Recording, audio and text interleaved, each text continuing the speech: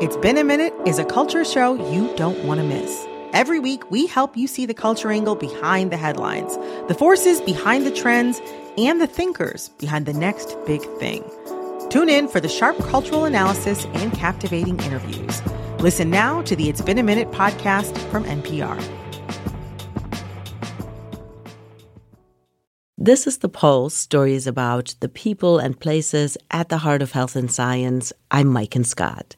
When the first images of the James Webb Space Telescope were revealed just last year, they seemed to inspire a collective moment of awe. What looked like a beautiful picture of brown and red mountains bathed in glittering starlight was really an image of star birth, with details that had never been seen before. And the work to make these images possible started decades ago. In 1987, astrophysicist Garth Illingworth was working hard on the Hubble Space Telescope. He was deputy director of NASA's Space Telescope Science Institute then. And it was during that time that I was told by the director that a group of us would really need to start working on the next big project. So even before Hubble was launched. Starting the next big project when Hubble was still in development seemed impossible, and Garth tried to push back. And so at that point, I told him that, well, we have a lot to do on Hubble. We don't have time to do this. But, being the director, he would have said, no, you guys really need to work on this. It takes a long time. And of course, he was right. So Garth and a whole team of scientists and engineers began to brainstorm. We were trying to conceptualize what should come after Hubble before we even knew what Hubble was going to be like. And so we had to be ambitious, but also, I would say, you have to balance it against something that's possible too. Whatever they came up with was supposed to go further, detect things that were too far away or too faint for Hubble. After a few years, they decided that this next telescope would have to be able to view the universe in infrared light, which is invisible to the human eye. If accomplished, it would send back better images than Hubble and open up new areas for observation. Star-forming regions, Carina, Tarantula Nebula, they are full of dust. And so the dust obscures things. And so when you go into the infrared, you can see further into things through the dust. The dust is less opaque when you're in the infrared. But none of this was a reality yet. Here's French engineer and astronomer Pierre Bailly, who worked with Garth. The fun part is designing on paper, doing some calculation, the back of the envelope almost. So that's the fun part, at least for me. But then you have to make it work. Making it work meant figuring out problems like... To observe the infrared, you have to have a telescope which is cold. Extremely cold, because it's supposed to detect infrared light emitted from distant stars and galaxies, but anything that's warm gives off infrared light and could potentially interfere with the telescope's measurements, like the moon or... The sun is there, and if you let the sun shine on this open telescope, it's going to be difficult to make it cold. So we have a sun shield, very big sun shield. It's about as big as a tennis court. In the end, it took more than 30 years to perfectly assemble the telescope. Original team members like Garth and Pierre had retired by the time it was finished, but they attended the launch at NASA, and they were there when the first images taken by the telescope were released. You see finally the result of your work, and that result is so amazing. Garth felt the same way. He's gotten back in touch with some of his old colleagues.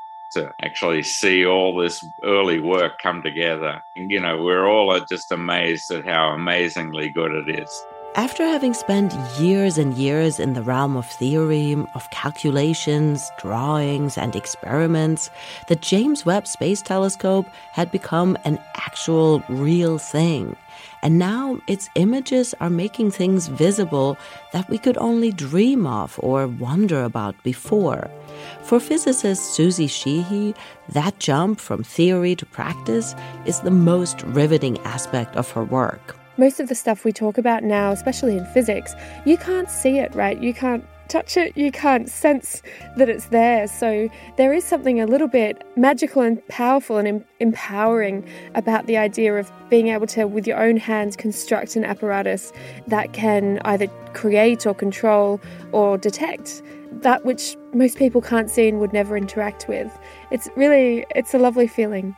But getting there is often not pretty and laden with surprising challenges. On today's episode, we'll hear about some famous physics experiments that charted new territories. We'll talk to a cartoonist who does physics only for fun, and we'll meet an aspiring astrophysicist who wants to make the field more approachable.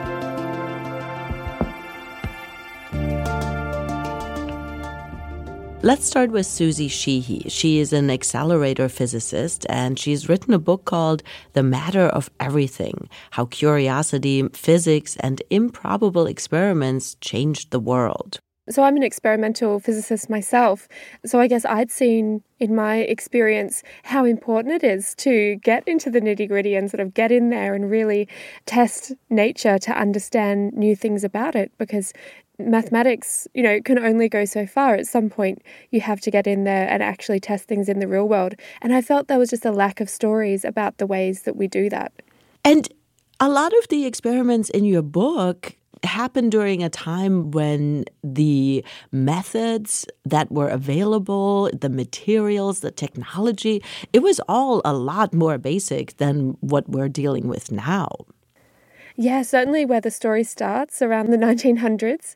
Yeah, they really had very basic equipment. I mean, there's stories of people using tin cans and, sealing wax and string. And there's one story from the UK of someone being told to go out into the courtyard and chop out a piece of a bicycle to use as a metal pipe. So yeah, I guess back in those days you could construct a piece of apparatus from pretty simple objects because it didn't have to be as precise as it has to be nowadays. It almost felt like there were these big ideas that were out there that could be understood and experimented with if you were just a bit clever, right? If you could blow the right glass shape and add electrodes and do the right experiments, you could discover something new. Experiments often start with an observation, like this one. In the early 1900s, researchers found, using very simple instruments, they were finding that there was sort of more radiation out there than they expected. They could measure this radiation all around them, but where was it coming from? They took their instruments to all kinds of different places, and finally, a scientist named Victor Hess took measurements while in a hot air balloon. Turns out the radiation increased the higher up the balloon went. And so he determined that there are actually radiation, there's highly charged particles raining down on us from space all the time in the form of cosmic rays. Cosmic rays are charged particles from space constantly hitting the Earth. But scientists couldn't see this radiation and had no way to make it visible. Then a meteorologist invented an instrument called a cloud chamber that has a delicate glass container wrapped in metal. The intent was to study the impact of light on clouds. But what he found, almost by accident, was that if charged particles traveled through this device, you could actually see these tiny little white streaks left behind by these particles. And the particles travel through in like 100,000th of a second, right? They travel through super quickly, but you can photograph it. And doing that, you can visualize and sort of see the passage of radiation for the first time. It meant that now scientists could take these instruments to high up places like mountain peaks and get a better sense of what cosmic rays were actually made of and photograph these particles. But it all turned out to be challenging. And these cloud chambers, they were made of glass, right? Originally, yeah, yep. And then how did they get them up to mountains and to all these places? I mean, I'm just thinking about the logistics involved here. Yeah, so it was pretty difficult. So first you had to hand blow the glass for this instrument, and later I think they would put a glass sheet on top of like a metal chamber, which was a little bit easier. And then they would wrap that in this huge coils, electromagnetic coils, because what you wanted was to sit the whole thing within a magnetic field, and then the magnetic field would bend the particles, and that gave you more information about the charge and the energy and things like that. So then you've got this huge electromagnet that has to be powered by a generator, and you've got this little sensitive chamber, and you've got photographic equipment. And these researchers, led by Carl Anderson in California, actually put all of this on the back of like an old pickup truck and tried to take it all the way up Pikes Peak, I think it's called, quite a high mountain, to try and really get up into the atmosphere. And this was during the Great Depression. So first of all, they were doing everything on a shoestring. And so their truck broke down like halfway up, and they had to get towed to the top. It was such a challenge. And then they spent 6 weeks up there in freezing conditions taking these photographs. Honestly, it was a pretty adventurous time to be a physicist. You kind of almost had to be a mountaineer as well as a physicist. The cloud chamber experiments led to the discovery of new particles that nobody knew existed before. So I think really up until this point, we'd always viewed kind of what was in front of us in terms of matter as all there was. So if I think about just the table in front of me, even from ancient Greek times, the idea was that if I chopped up that table into tiny, tiny pieces again and again and again, eventually I'd get down to the smallest particles in nature, which were supposed to be atoms. And that idea really focused on the matter and even sort of light and things that we experience on a day-to-day basis. And when we looked out into space, we would see stars and planets and galaxies and things. But we quite rightly sort of assumed, okay, and those are all made of the same stuff that we're made of.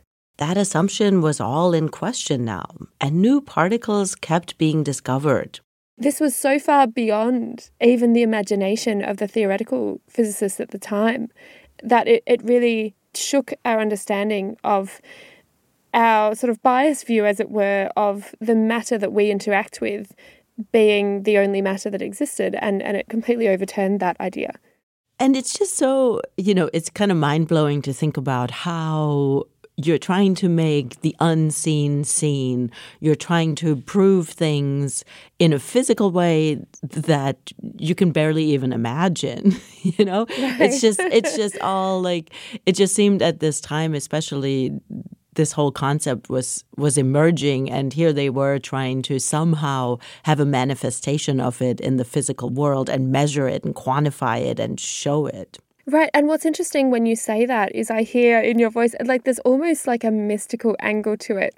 And I want to speak to that for a second, because one of the things that surprised me as a modern researcher is that when I dug into some of the early stories, and now here I'm really talking about the end of the 19th century, so like 1897 roughly, and I read the memoirs and the autobiographies of some of the scientists working at that time, I found that some of these researchers used to go to seances, for example, in the Victorian era, and they tried to determine whether or not seances were real. And that to them seemed a reasonable research topic, because it seemed that, okay, here's something spooky happening, there's a physical effect happening, and the perception was that it was controlled by somebody's mind, and they thought, well, okay, I'm not going to say that that's off limits compared to what we've been talking about, which is the fact that there's all this invisible stuff that nobody can see, and that's having an effect in our world, or that somehow is involved in the physical nature of reality. So I found that really interesting. Yeah, and it seems to me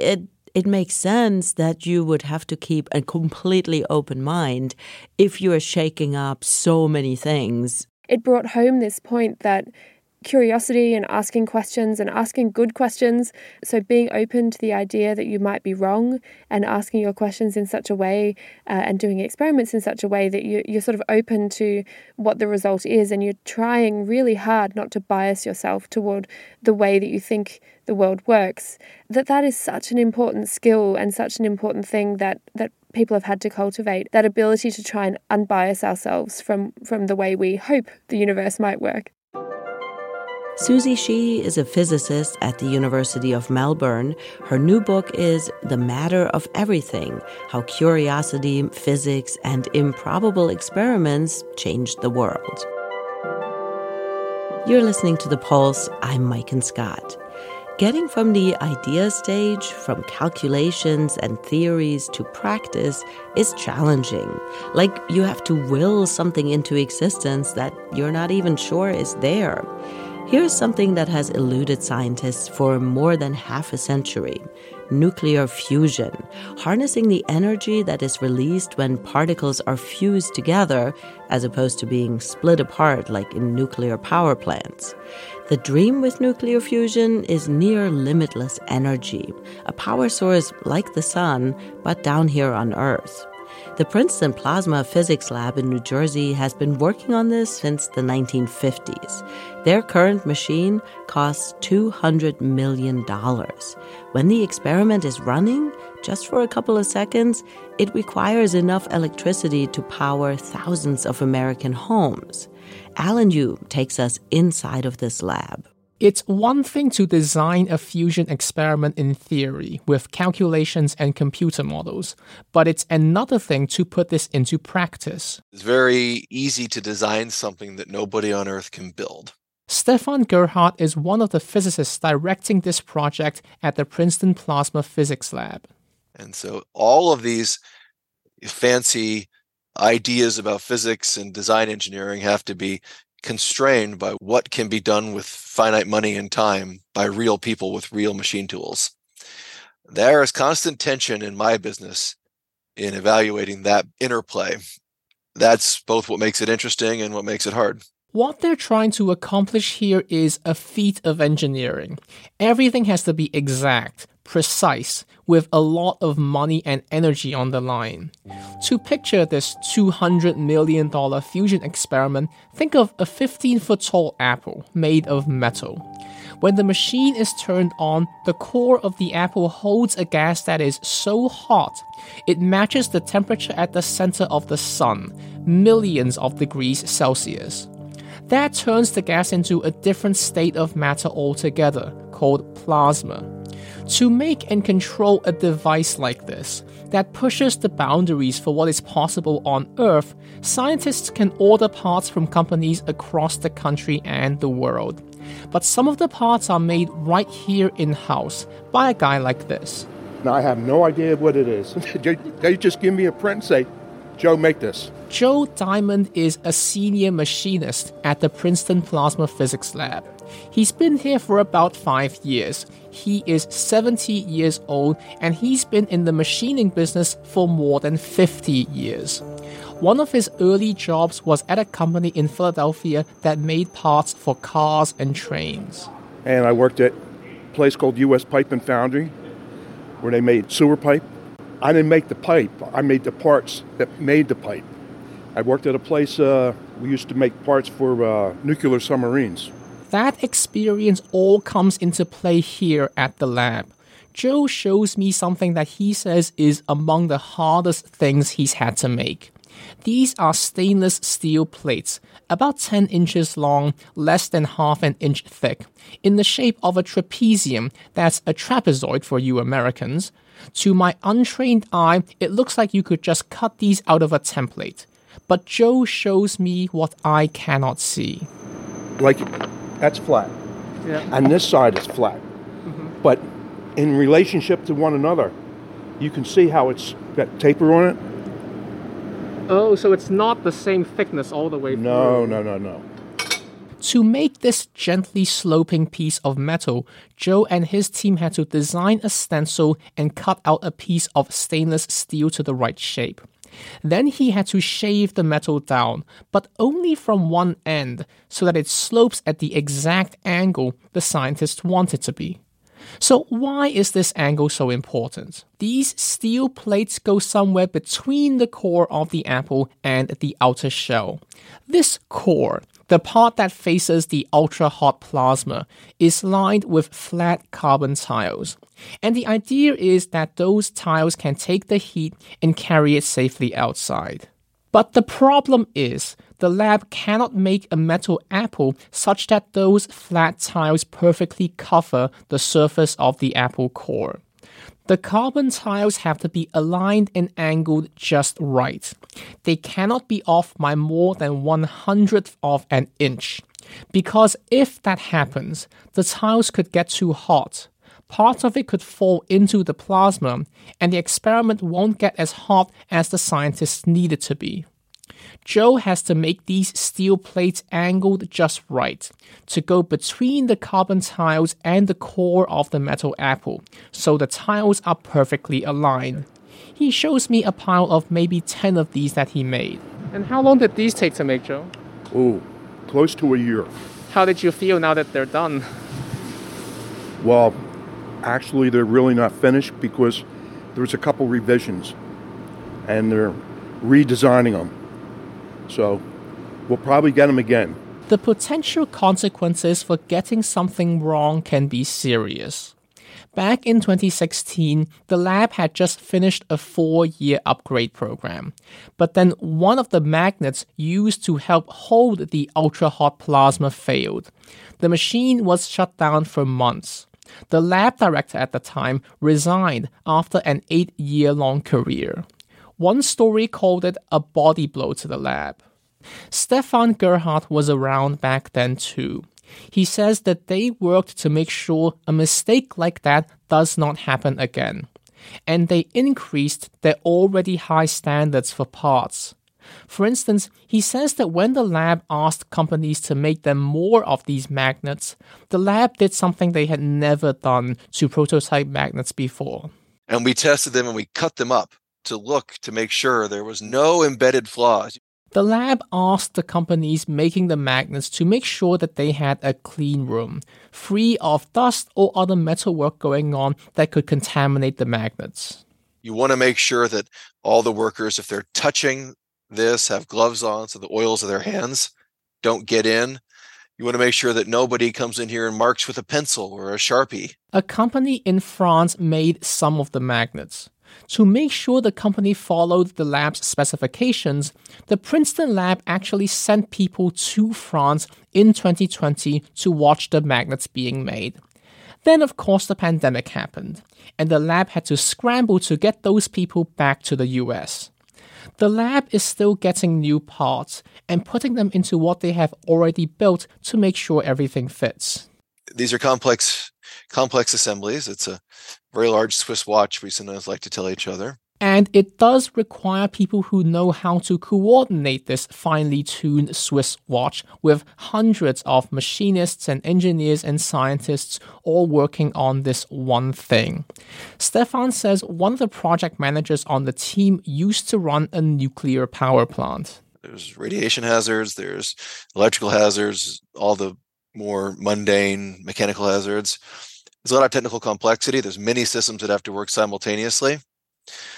And so in all of these areas, once it's built, a lot of focus goes into carrying quality and safety into operations and making sure that these complex systems work together every day when the science users are present and wanting to get some science done. Right now, the goal is to have the machine ready to be turned on a few years from now.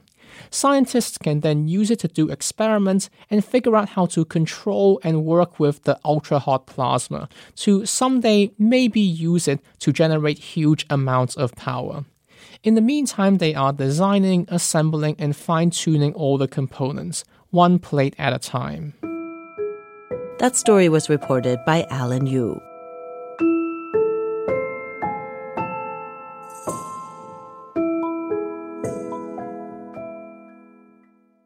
This is The Pulse. I'm Maiken Scott. Physics digs into things we all know and interact with. Energy, force, light, sound. But it can seem so theoretical and removed from our day-to-day lives. When Randall Munroe was studying physics in college, he often felt very confused. You get shown a problem and you're supposed to know which formula to apply, which technique to use, how to get to the answer. And if you don't, it means you've, messed something up. That's the feeling you get. And that's not helpful because we are confused by stuff all the time. Scientists are confused by stuff all the time. It's hard to figure out how the world works. Randall is a former NASA roboticist, but these days he's better known as a cartoonist and author of the webcomic XKCD. He explores whimsical scenarios and hypothetical questions like... Someone once asked about dropping a steak from outer space, and if you could cook it by the heat as it entered the atmosphere. He employs all those years of physics and math to try to solve these absurd problems. And I would think, okay, I'm pretty sure there's no research on stakes at hypersonic speed, but I know there are papers on like when satellites break up, they release all kinds of weird shaped debris. So I need to go find one of those models for how the debris falls and see how to best apply that to a stake. Like, what's the most stake-like piece of debris that they modeled? And go from there.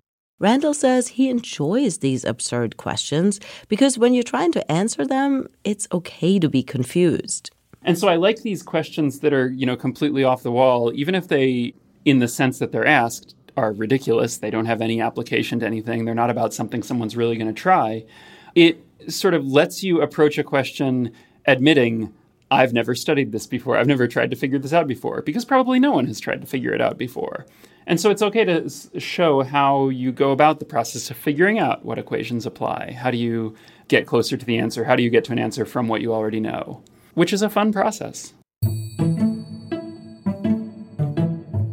In his latest book, What If 2, Randall tackles questions from fans and readers that challenge both his imagination and his math skills.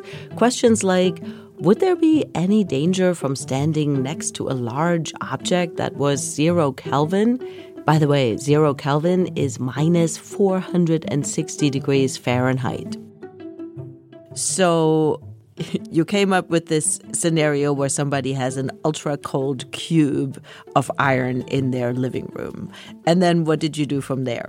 That was a sort of surprising question because, when I first read the question, I thought, okay, well, something horrible would happen to you immediately. Because, if you stood next to an object that is as hot as it could possibly be, where the temperature is turned up really, really, really high, way beyond normal, anything you'd encounter in real life, bad stuff happens to you really fast. It releases all kinds of thermal radiation. You could get vaporized. It would be an absolutely catastrophic situation. And so, my instinct was, if you had something large, massive, and as cold as it can possibly be next to you, something bad would happen. But then I thought about it for a minute, and I was like, I'm not sure what would. The more I, did these calculations, hot things emit hot radiation, but cold things don't emit cold radiation. They do sort of absorb radiation from you and don't return it back the way your normal environment does. So if you stood next to it, you would get colder, but you could put on a jacket. And that was a kind of surprising case of the answer being less dramatic than I expected. Because usually when you take one of the sliders of reality, like the settings of the universe, and you slide it all the way to the maximum or minimum position, something weird happens. But Randall did find some surprising risks he had to take into account with this cold cube. One problem is that when you have something that is near absolute zero, the oxygen and also the nitrogen in the air can condense onto the surface like dew, because it's below the boiling point of oxygen and nitrogen. And so these chemicals in the air, the oxygen in the air, can form in these beads on the surface. And liquid oxygen is incredibly flammable. And so in cryogenic facilities where they have stuff that's operating at below the temperature of liquid oxygen, they actually have to worry about liquid oxygen buildup causing fires. If you make something cold enough, under some circumstances, it can spontaneously catch fire. And the idea that something ultra cold would be a fire hazard was a total surprise to me. And I thought that was really cool. Yeah. And so if you were to put this ultra cold cube on the floor, I guess immediately, as long as you don't touch it, you would be okay otherwise, though. Yeah, you definitely shouldn't touch it. We've all, there's the stories about if you lick a pole when it's cold out on the playground, you can get your tongue frozen to it. And it would be much worse if you touched a metal object with a lot of thermal conductivity that was, 0 Kelvin or near 0 Kelvin. You would very quickly get frostbite, but worse, immediately burn the tissue with the cold burns. But if you're standing a little distance away from it, the room would slowly get colder, but the walls would keep radiating heat. Depending on how well insulated your house was, it might get cold enough that you would really need a heavy jacket. But the cube would also start warming up. Yeah, I was wondering over time, like, who would win, the cube or the house? Yeah. If this thing is allowed to sit there, does the cube warm up or does the house just get unbearably cold? At first, the house gets colder, but the cube warms up, and the house will win eventually because the cube doesn't have anything continually pushing the temperature down. There's nothing supplying new cold or, pulling the heat out. Whereas the house is surrounded by an environment, that the air outside, the air moving in and out, the ground, the sun. And so the house will, it would cool down depending on how good your insulation was and how much heating you had. But the heaters in the house, if you've got a lot of people in the room, they're all generating heat. It would take probably a couple of weeks to get the cube up to room temperature if you didn't really try to heat it up.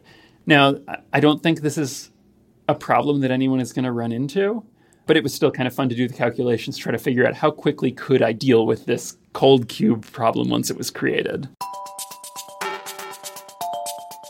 Now, another question that drew my eye was about the universe. And the question goes, if the universe stopped expanding right now, how long would it take for a human to drive a car all the way to the edge of the universe?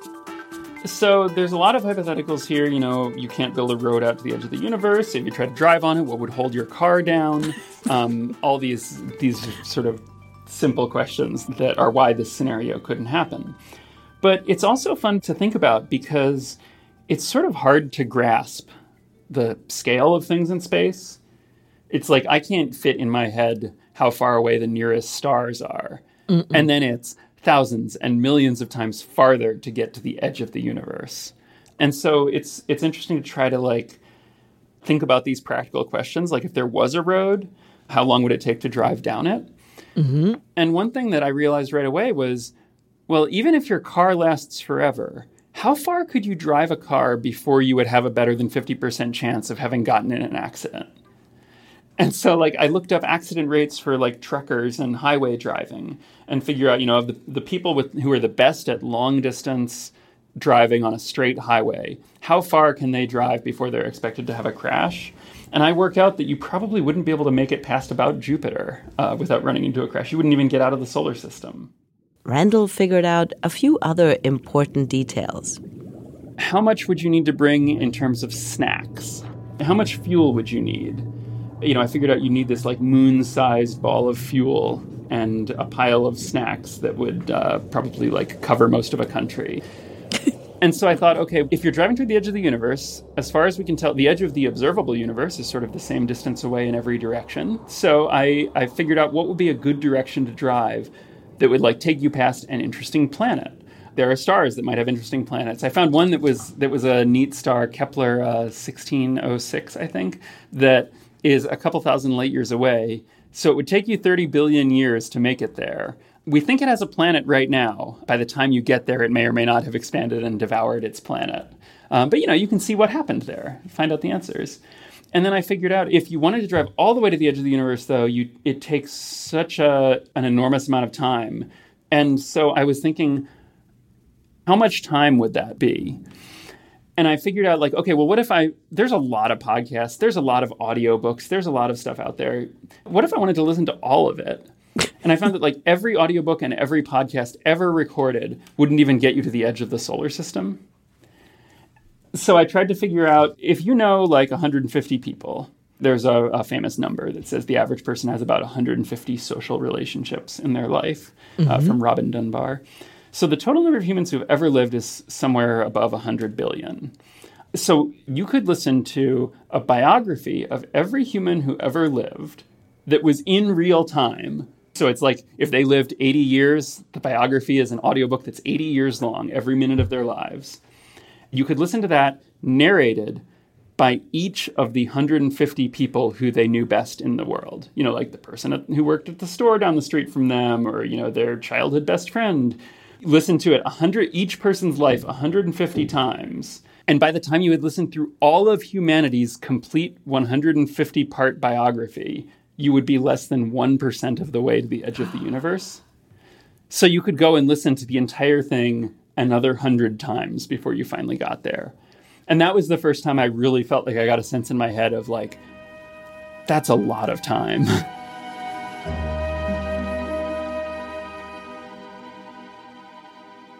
You have a section in the book called Short Answers, which are just these kind of like fun and quick calculations. And one of them is about Mario Brothers and their calorie intake, which I like. Yeah, someone asked, how many calories does Mario eat in a day? And it occurred to me, you do see Mario consume food because he runs around and collects mushrooms that make him grow. And so I said, okay, well, when Super Mario Brothers was first released, Mario can run around and collect mushrooms. And I counted up the number of mushrooms in the original Super Mario Brothers and figured out there are 56 mushrooms. And then I looked up the calories in a medium mushroom and figured out each one is only a few calories for the sort of standard culinary mushroom that I found, the most typical kind. And so he only has like a little less than 300 calories in the whole game for him to consume.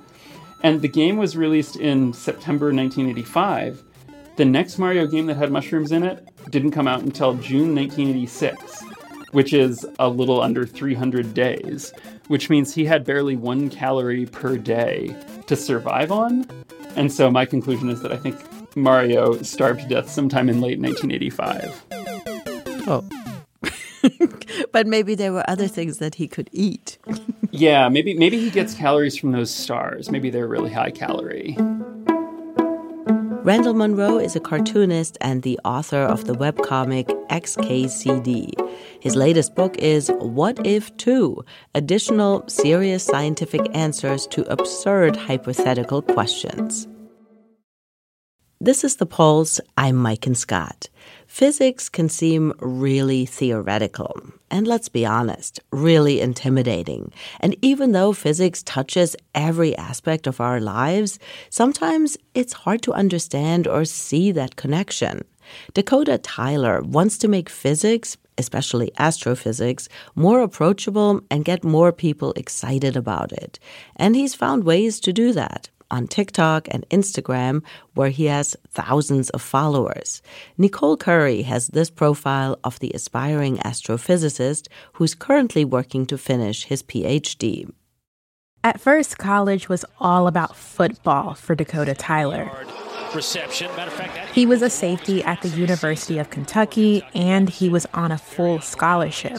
It felt amazing to not only be playing, like on TV and that sort of thing, but just the environment there and the culture there. In Lexington, Kentucky, they love UK sports. He had dreams of playing in the NFL, but his body had other plans.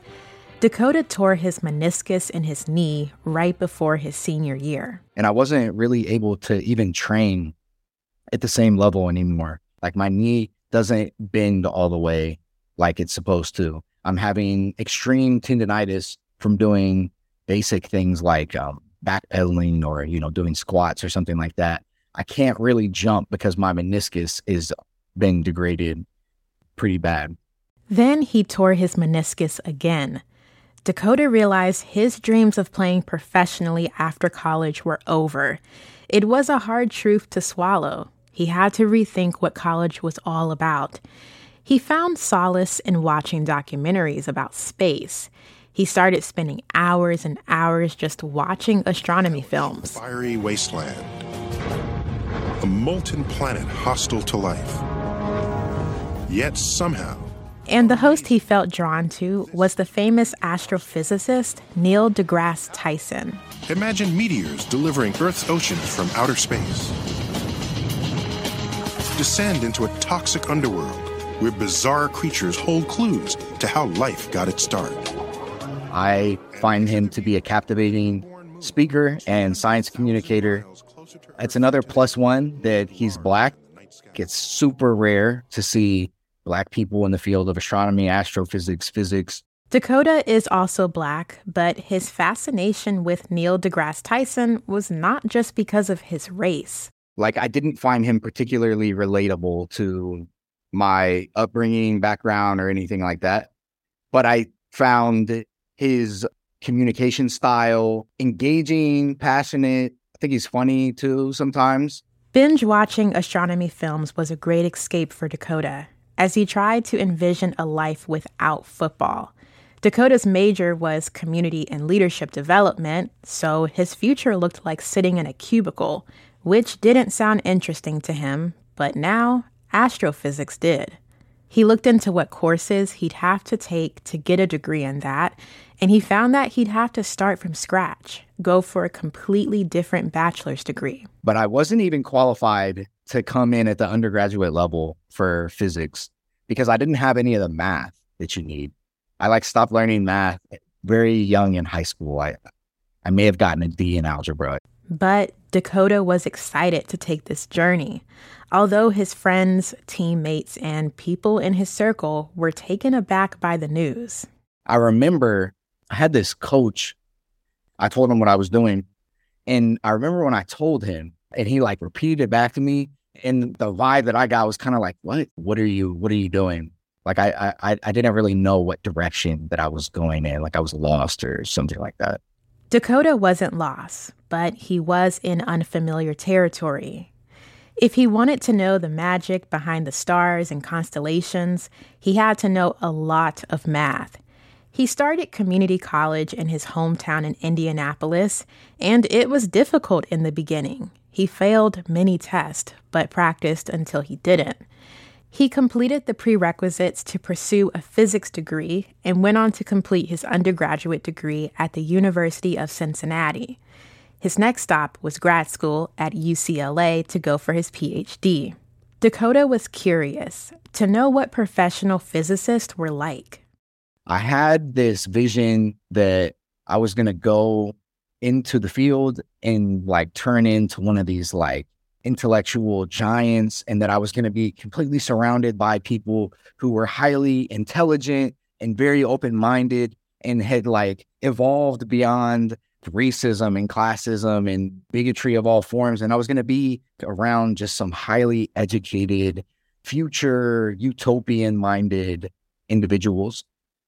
And ultimately, I found out that is actually not true at all. They're just people who are typically really good at math and physics.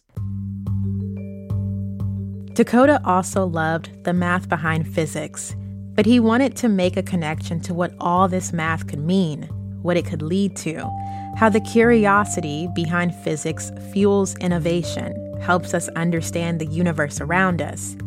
He had an idea. If people could understand astrophysics better without feeling intimidated, they would be more interested in joining the field. People from all backgrounds, ages, races, and genders.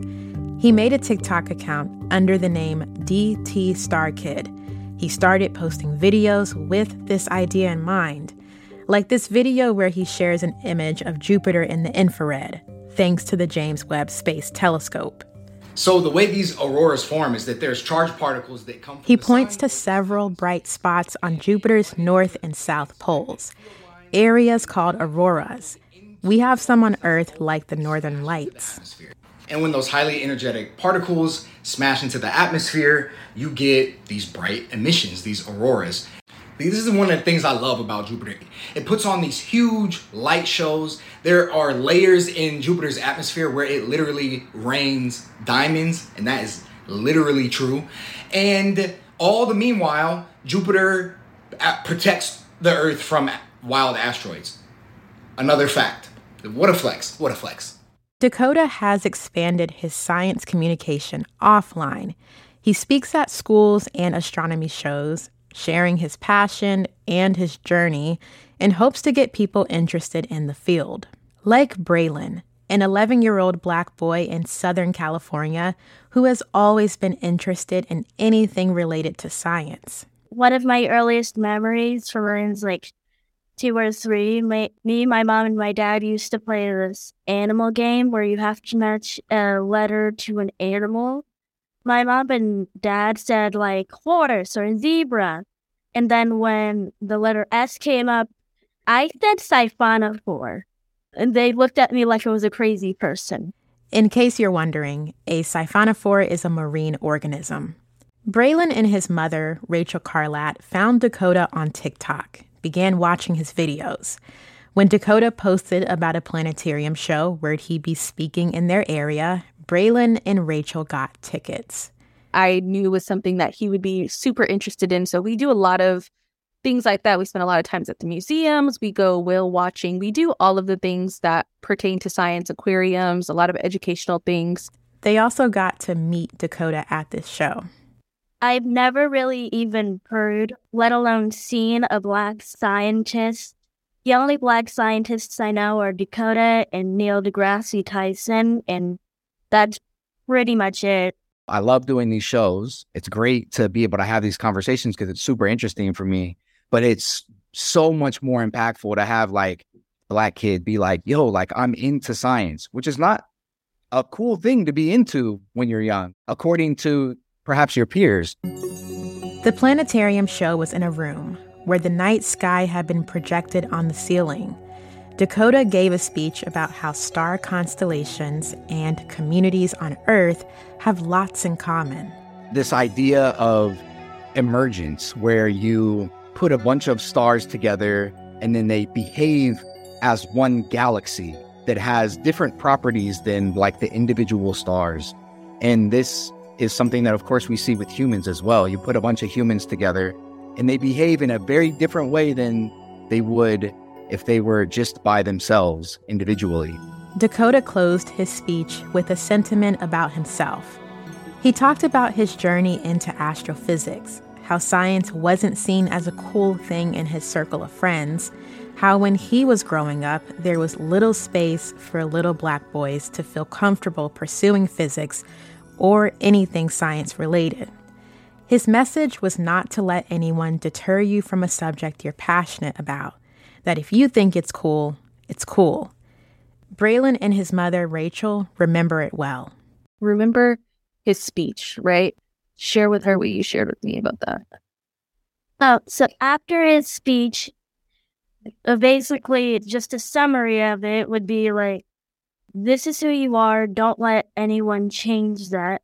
And after that speech, I guess I felt empowered. But after that speech, we returned home, and next thing I know, I am on an Instagram story with Dakota. So when I saw that, I guess it was the first time I've ever really said that made me feel special, because my parents, my mom and my dad, have been telling me that since I was born, but this was the first time I've ever said it. And what did you say exactly? I said that I was special. Dakota Tyler is on TikTok as DT Star Kid. He hopes to complete his PhD on exoplanets in the next 2 years. For The Pulse, I'm Nicole Curry.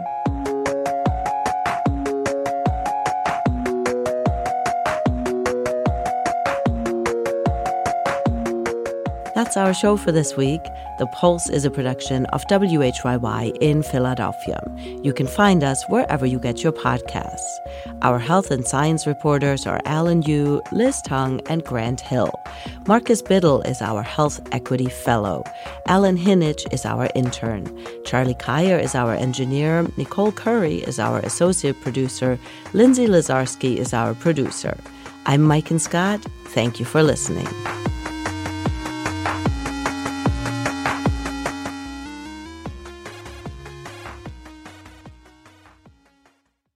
The Bullseye podcast is, according to one journalist, the, quote, kind of show people listen to in a more perfect world.